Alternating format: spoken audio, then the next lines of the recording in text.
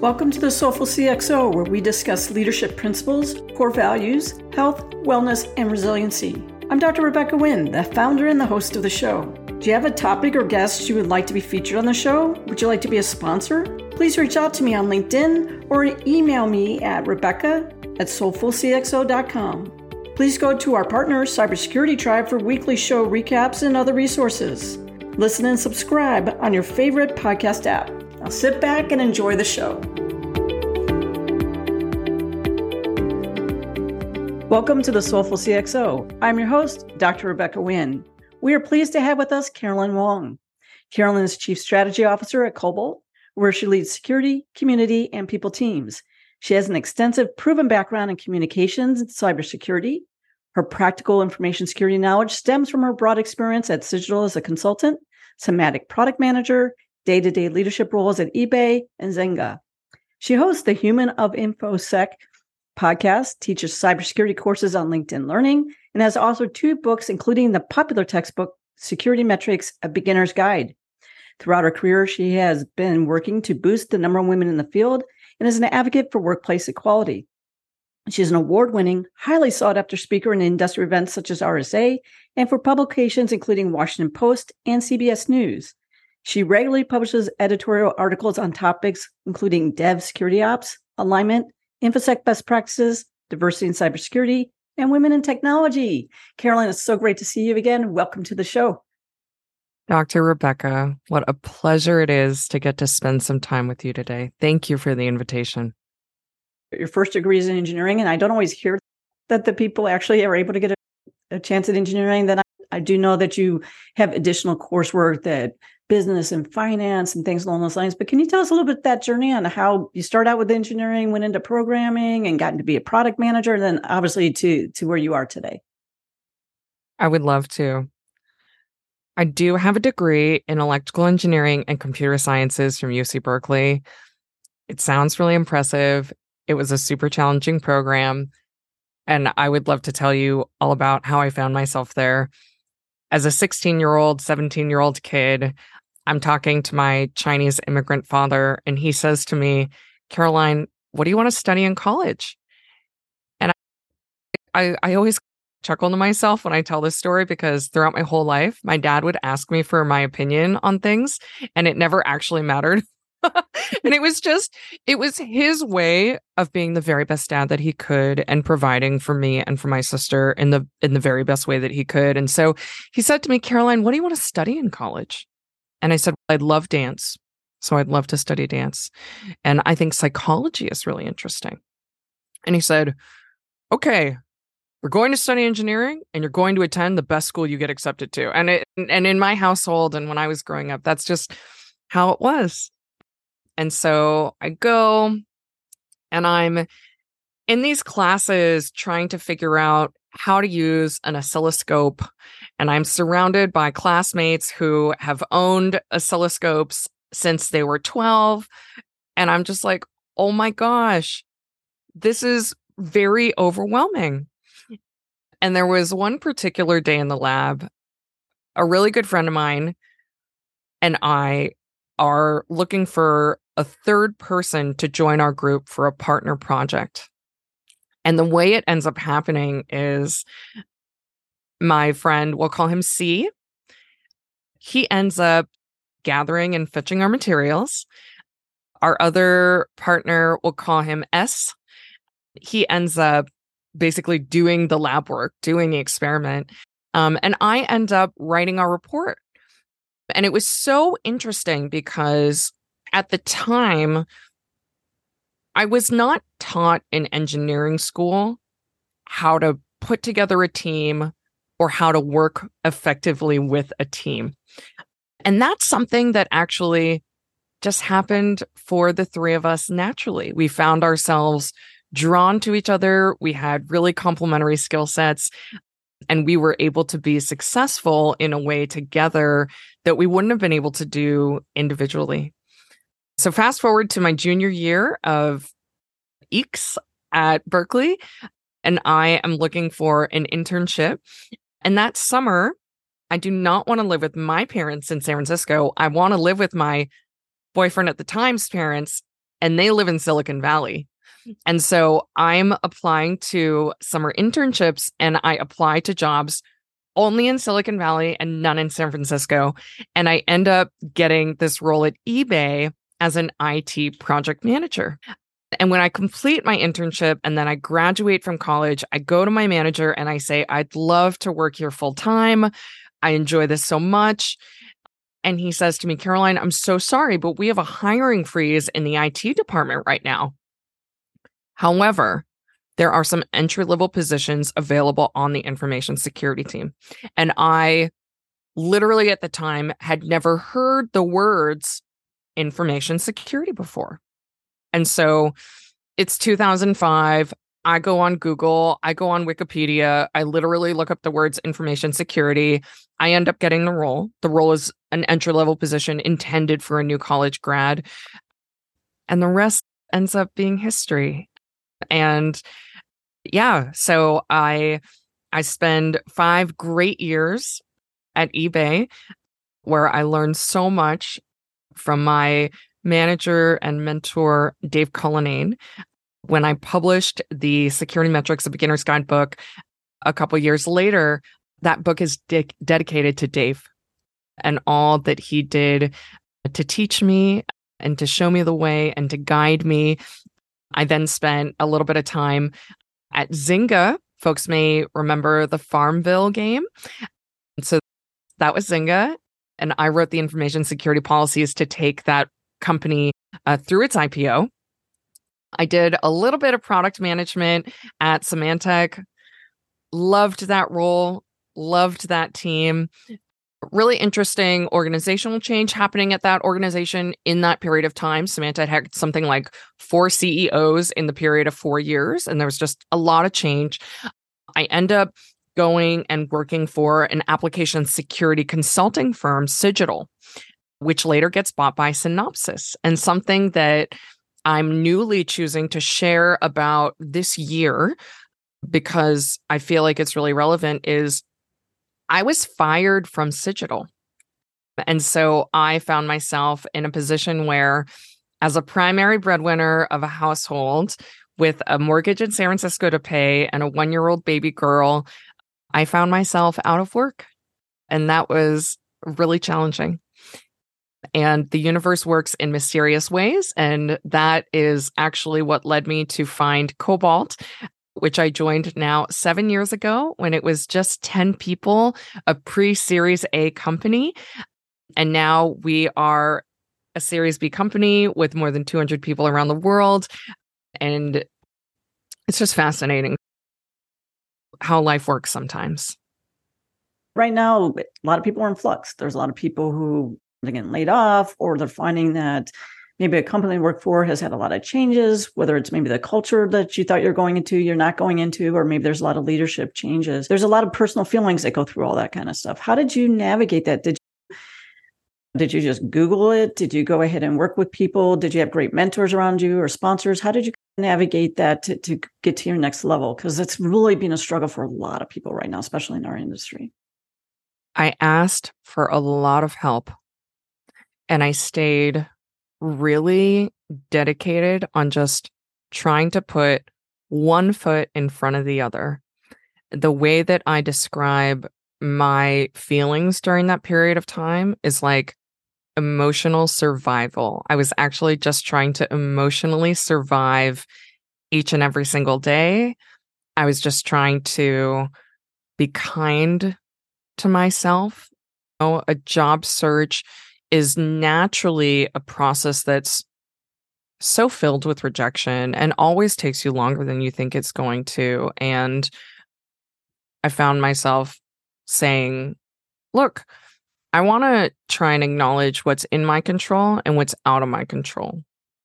What's in my control is the words I put on my resume.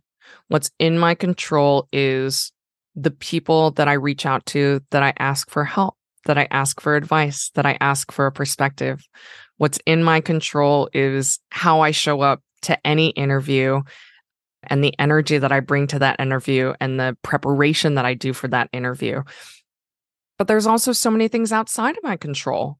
I don't control what roles are open at what organizations. I don't control anything about who the hiring manager is, what their criteria is, what any of their different ways of thinking about me or any of the other candidates are. I don't control the other candidates and how qualified they are.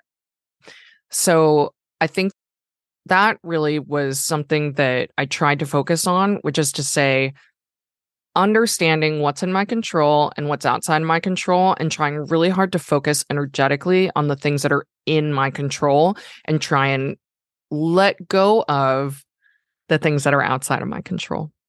When you talk about what's inside your control and we look about skill sets, one of the things I use the Venn diagram a bit to do, not only about philosophically and spiritually what I want to do, but looking at what kind of businesses resonate with me, doesn't resonate with me, and what type of people inside those businesses. Because sometimes the business is right, but the people inside.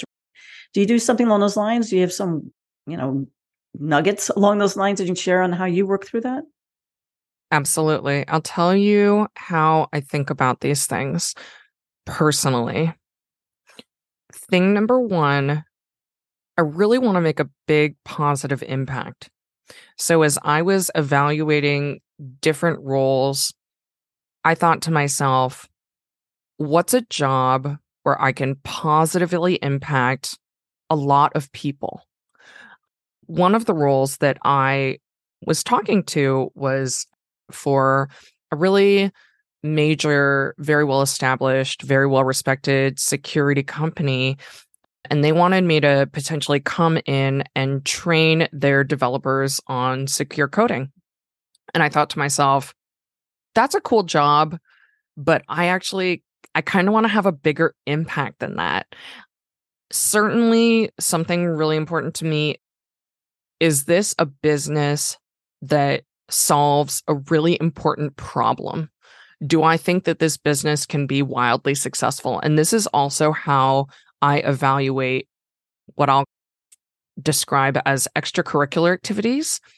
So advisory board roles, even volunteer work, even where I decide to put my time in terms of mentoring or advisory work. I'll say to myself, like, do I believe in this organization's mission and purpose? Does that align with me? And do I think they have a really strong way to solve the problem? Is this a real business problem that's getting solved? And are they solving it? Do I think this business is going to be wildly successful? Thing number two is, who are the people? And as I'm evaluating these opportunities, I try really hard to understand, why have these people chosen to do what they do? And what do they value? Because I really want there to be alignment. One of the things that I work really hard to avoid and prevent is working closely with individuals who have values that are very different from mine in ways that are unacceptable to me. Those are my two things that I look for. Where can there be a big impact and a lot of success, which I think is a result of solving a really important problem? And then, who are these people? What do they value? And do their values align with mine? One of the things I find always a challenge is finding that the outward appearance of the company and the people is that really the inner. And one of the things I talk to people about is you really have to go into not thinking about a job per se. Obviously, people want money to do stuff, but you really need to be going in interviewing them. And I really strongly believe in interviewing the company just as much. And when you have those, every time I've taken a position that my gut was like on run very fast, it has been a mess for me each and every time. What do you mentor people around those lines? Because it's easy to go ahead and say, I need this job, I need this thing, and then find out you're just in a horrendous position for you that just really takes away from your complete who you are as a human, and takes a long time to recover from that. Yeah. So first, I want to acknowledge that we, as earthly humans, have physical needs that need to be provided for. And any given one of us at any given time may be in a position where for some time we need to do work that is not the absolute perfect work for us because we need to take care of ourselves. Maybe we need to take care of our families. And that, I think, doing what needs to be done to provide for oneself and for one's family, I think is really important. And we're in an economic atmosphere where there's not as many choices right now as there are at other points in time.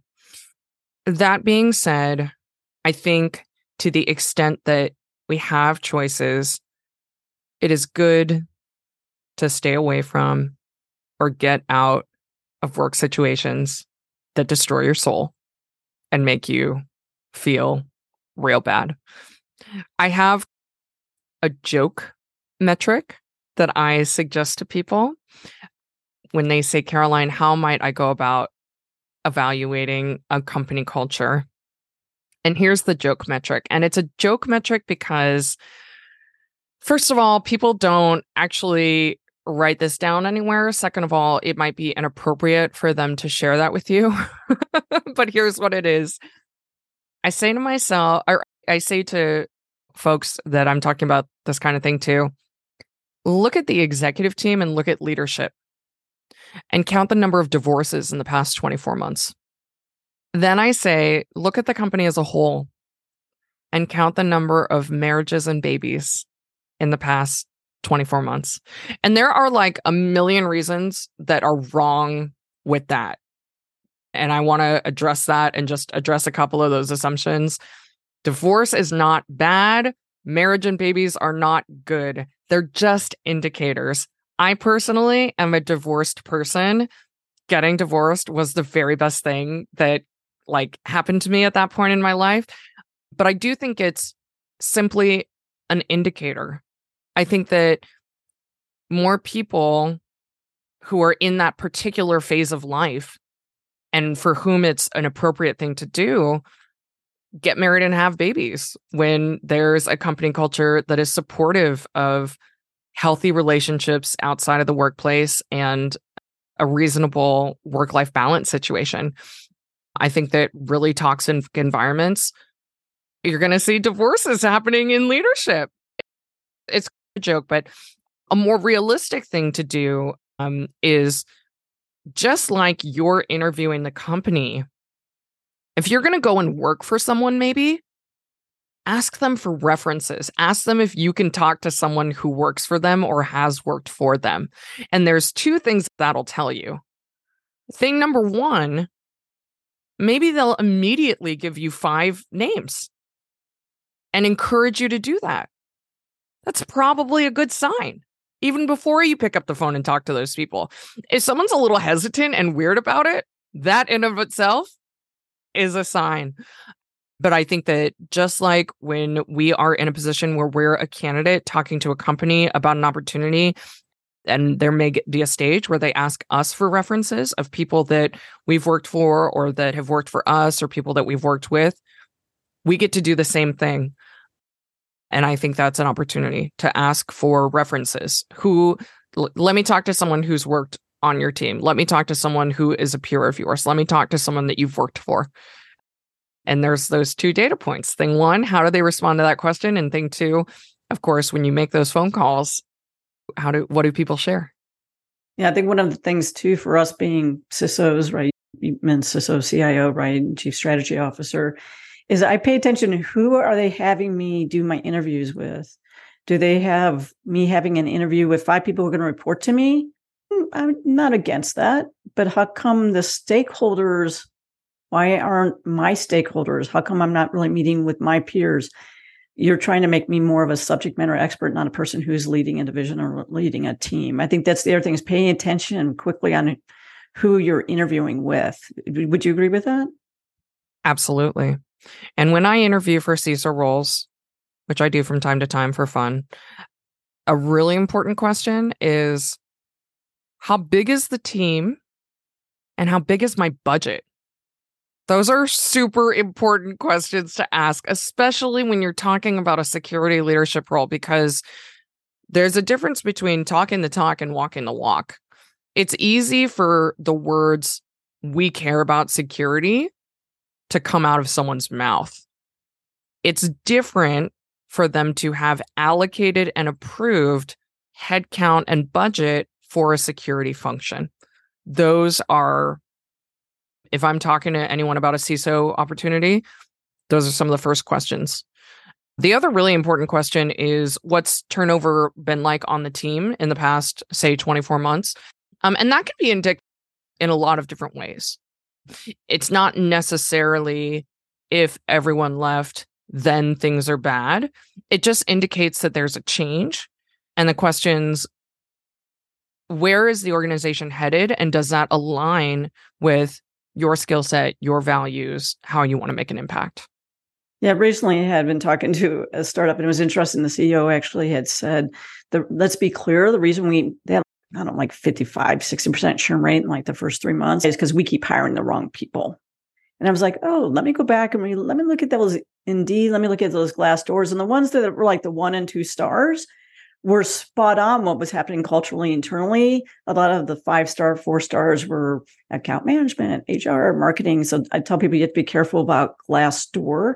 And that gets back to you talking about reaching out to the people. I use LinkedIn, and I like to go ahead and look at LinkedIn to see not only about who might be working there for a long period of time, because I can always ask internally, but I like to see that person left within a year and they went to this other company and go, could you have a conversation with me? I'm just curious about what was your experience? How did you feel the culture? Don't want them to breach an NDA or anything like that, but they can tell me what was their experience, what worked for them, what not worked for them, and gives you a chance of you as a human. If that type of internal culture really is going to resonate with you, or if they said, you know what, I got hired for this position and I never was able to do the position. And that seemed for the people who left around me, we seem to have the same frustration. Doesn't mean it's today's frustration, but at least tells you what was happening in the last 9 months or whatever. So I agree with you. Do you use something else besides LinkedIn? Do you use like when you go to conferences because you speak at RSA and stuff like that? What do you find is a great networking to find those inner nuggets? LinkedIn is my number one. I've never really been a Twitter person. I certainly use Slack a lot, but I find that LinkedIn is so cool because I will find myself connecting with folks that like maybe I've met and maybe I've never met. And I think that it's surprising to me if you just reach out to someone and you ask a question, like some people are going to ignore you and some people are going to say, no, thank you. But some people are going to be like, yeah, I've never met you, but I'd be delighted to have a conversation. So you just never know. I think it's always great to, if you have a question that you're curious about someone's perspective on, just ask. I agree with you 100% on that. I tell people, they're like, who do you mentor? And I said, I think you seek out mentors. I have Ann Kabuki, and you and I have talked multiple times too, but Jim Roth, Teresa Payton. And I said, how did you get them to be mentors? I said, I asked. They don't meet me every week, but I'm like, Jim, I'm struggling with X. Can I find 15 minutes or 20 minutes on your calendar so we can walk through it?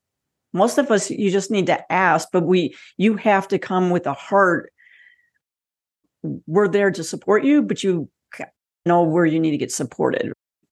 And I know you mentor a lot in the industry as well too. So we always really appreciate that. I want to make sure that we have a chance to talk about, we've talked a couple of times about grit and determination. What does that look like for you in balancing against resiliency? Because we also talked about resiliency and about trying to have grit, determination in your career. But at the same time, if you don't have that balance in your life, you're going to have a really short career or unfortunately get ill. So how do you do that? So one of the things that I've been thinking about and learning about in the past couple of years is change.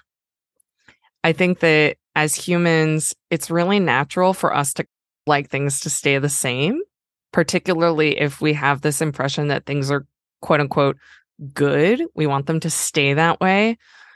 I've come to really accept this idea that change is constant and change is inevitable. And so I've been trying to shift my own mindset from one where if I perceive a particular stage to be quote unquote good and trying to like hold on to that. When change comes, I try to roll with the punches. I try to recognize that like this moment right now and now this moment right now, like they're different. It's new. None of us have any idea what's going to happen tomorrow. And we always have an opportunity to look at things in a different way so that when change happens or when I can see change about to come, I think it's really natural, again, for us to have a human instinct, which is fear. Oh no, something bad's going to happen. Oh no, I don't know what I'm going to do. That's natural. And I think that's our brain trying to protect us. And I think that change also presents opportunity.